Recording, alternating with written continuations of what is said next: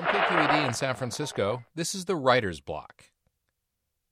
I'm Peter Orner, and I'm reading from the novel Love and Shame and Love.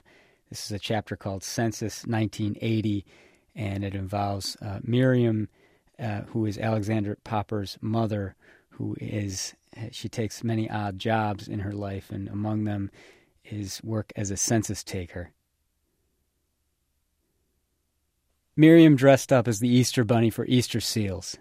That bulbous-headed costume, those big floppy feet. She volunteered for the March of Dimes. She sold magazine subscriptions. She trained to be a docent at the Oriental Institute at the University of Chicago and could speak at length about mummification and hieroglyphics. She worked as a substitute high school teacher, Gordon Tech, Lane Tech, Maine West, Glenbrook South. She also worked as a census taker. In 1980, the year the second city was demoted to third, and Jane Byrne was so livid she threatened to sue the federal government for defaming Chicago's character, Miriam tromped the streets of the city to count the people. And Alexander Popper would go door to door with her and listen to the song and dance. Yes, I'm with the government, but the Census Bureau is an independent agency under the auspices of the Commerce Department, charged solely with the collection of numerical and demographical data. We're not interested in, for instance, your criminal record, your tax history, your immigration status. Slam. Knock again. All information is strictly confidential. It is against federal law to share information collected by the census. The government merely wants to slam, and Miriam knocks again. The census is a constitutional mandate. The Founding Fathers believed that the lifeblood of democracy itself was dependent upon an accurate slam. On the first day of the second month, the Lord said to Moses, "Take a census of the whole slam." And Miriam, banging on the door again, "Look, do me a favor and just throw out a number, any number." Miriam in a trench coat, sunglasses on her head, carrying a bundle of questionnaires and booklets. Anything to get out of the suburbs. On the Kennedy Expressway, the city rising, she would say, "Look around, observe." And Popper would call out the sites: Morton Salt, Abbott Adhesives, the Polish Catholic Union, Ukrainian National Bank, Magicist Lips. She loved construction. She loved muggings. She loved traffic. She loved traffic reports. 14 minutes to the Circle Exchange, Kennedy 19 minutes to Montrose, the Ryan outbound 28 minutes to 95th, Lakeshore Drive free and clear from Monroe to Hollywood, fender bender on the inbound Ike, Gapers Block from Manheim to the post office, traffic sponsored by Ray Harris, King Dotson, home of the king-size discounts. "That's us," Miriam's saying. 19 minutes to Montrose. We're flying in today. Careful, honey. And that move she used to make, that all mothers used to make. Gone now. In this dull age of seatbelts. Miriam slashing her hand across Popper's chest at the hint of any danger. Massachusetts girl in Chicago, and she couldn't get enough. New England was stale, complacent. Chicago was about the new. Knock it down, big boy, and build me something bigger. The city that works won't be slowed by sentimental nostalgia. And Miriam, census taker, counter of souls, was now a cog in this unstoppable wheel of action, this remarkable place where a woman was elected himself. But census-taking, the act itself, is its own special hell. And Popper began even then to understand how hard it can be to confront even the most basic questions about your life. Who do you live with? Who don't you live with? In his census memories, it is always raining, and they are always drenched. And Miriam would say, "Enough of this already. Let's get a drink." And so together they'd flee to the nearest bar, never more than a block or two away. And she'd plunk down her papers and say to the bartender, usually a slow-eyed man emerging out of the corner of darkness, "Give me a martini, very, very dry." And to Popper, "Cola or uncola?" "Uncola," he said. "No, wait, a Coke. No, uncola. No, wait, a Coke." And always that unlit, red-tipped cigarette between her fingers. And she'd practice on him. "Who do you live with?" "You, Leo, and Dad."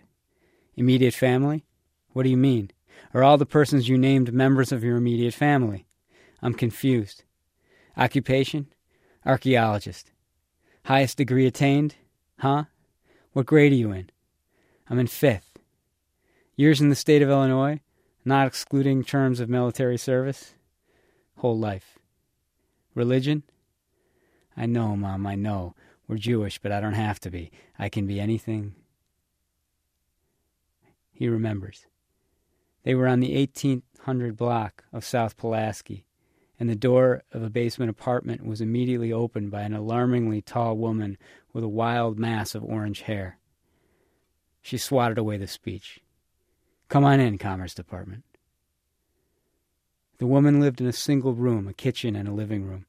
Rain was banging on the little rectangular windows. She lived eye level with the wet feet going by on the sidewalk. One lamp hung from a chain, a single bulb behind a tattered red shade. The light in the room was the color of washed-out blood.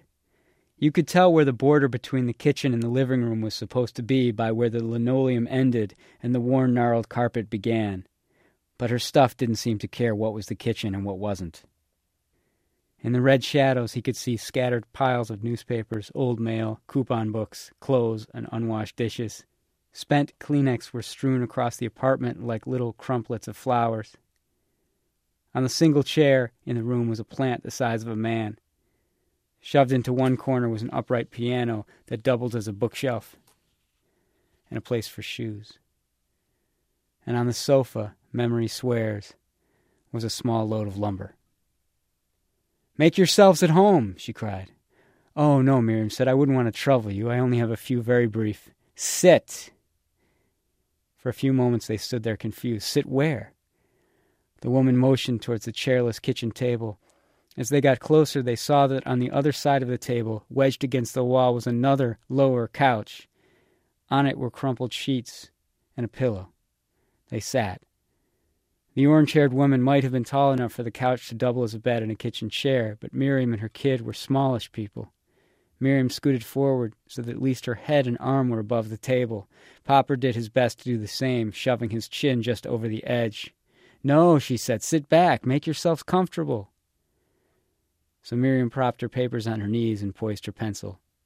The woman joined them on the couch bed. "Move over a bit, honey," Miriam said.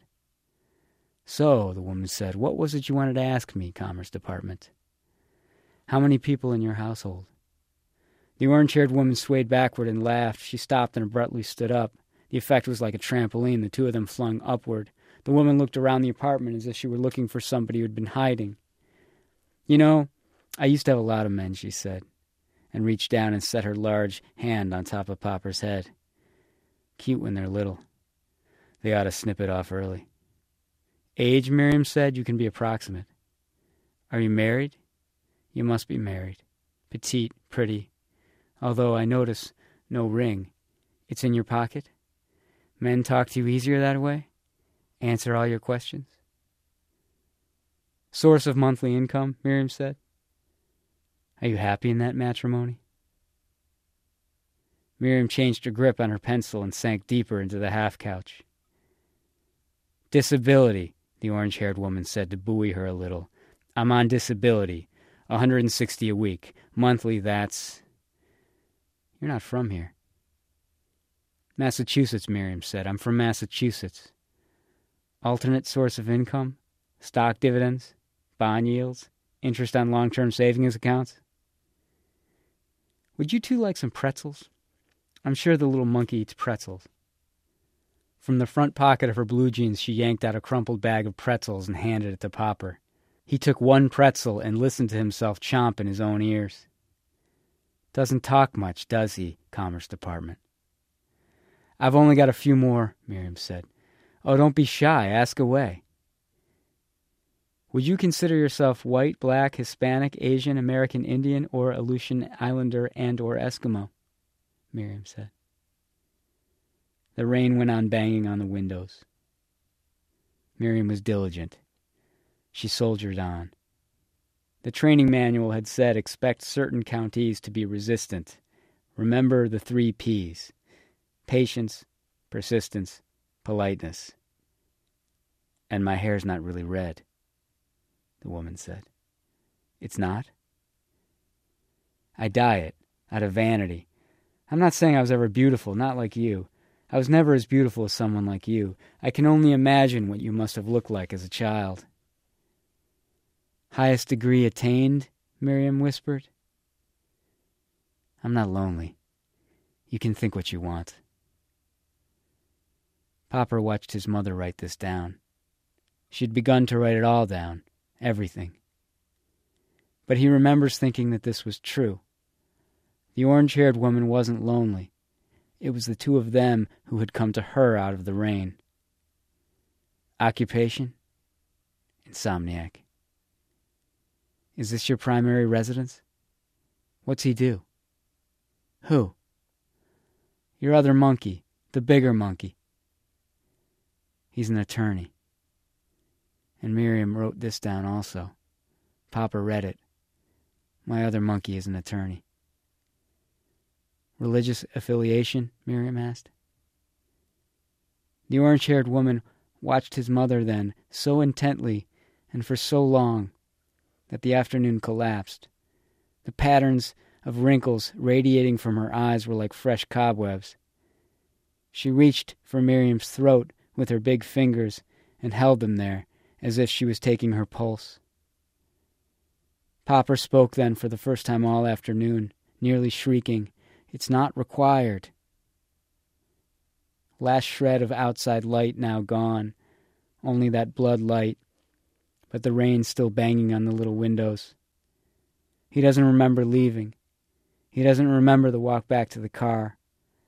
South Pulaski reaching flat for uncountable miles, or even the rain beating on his mother's coat, the rain in his shoes, the rain in his eyes, the silence between the two of them on the drive home. None of it. He remembers none of it.